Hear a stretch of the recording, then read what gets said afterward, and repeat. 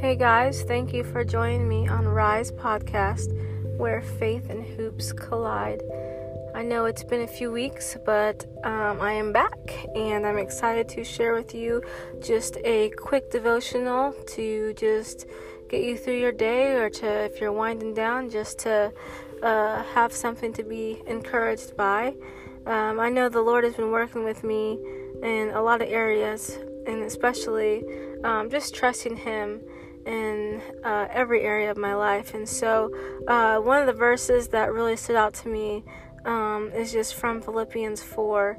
It's verse 6, and it says, "Therefore, my brothers and sisters, you whom I love and long for, my joy and crown, that is how you should stand firm in the Lord, dear friends.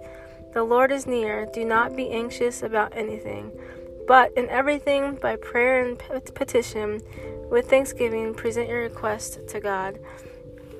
And that verse really stood out to me, because how many times have we've been anxious about certain things going on in our lives, and we just want to rush to fix it, or we want God to answer like right then and there, and with no questions asked, but we just want it done our way. And I know I'm guilty of that. And so this verse really just talks about putting our trust in the Lord from the get-go, and not having anxiety about it, because we know with confidence that God's going to take care of the situation, and we will be victorious through it. It also talks about praying and petitioning with thanksgiving. So whether we're going through trials or triumphs, we need to have the same attitude of pressing into the Lord and just seeking what He wants out of the situation.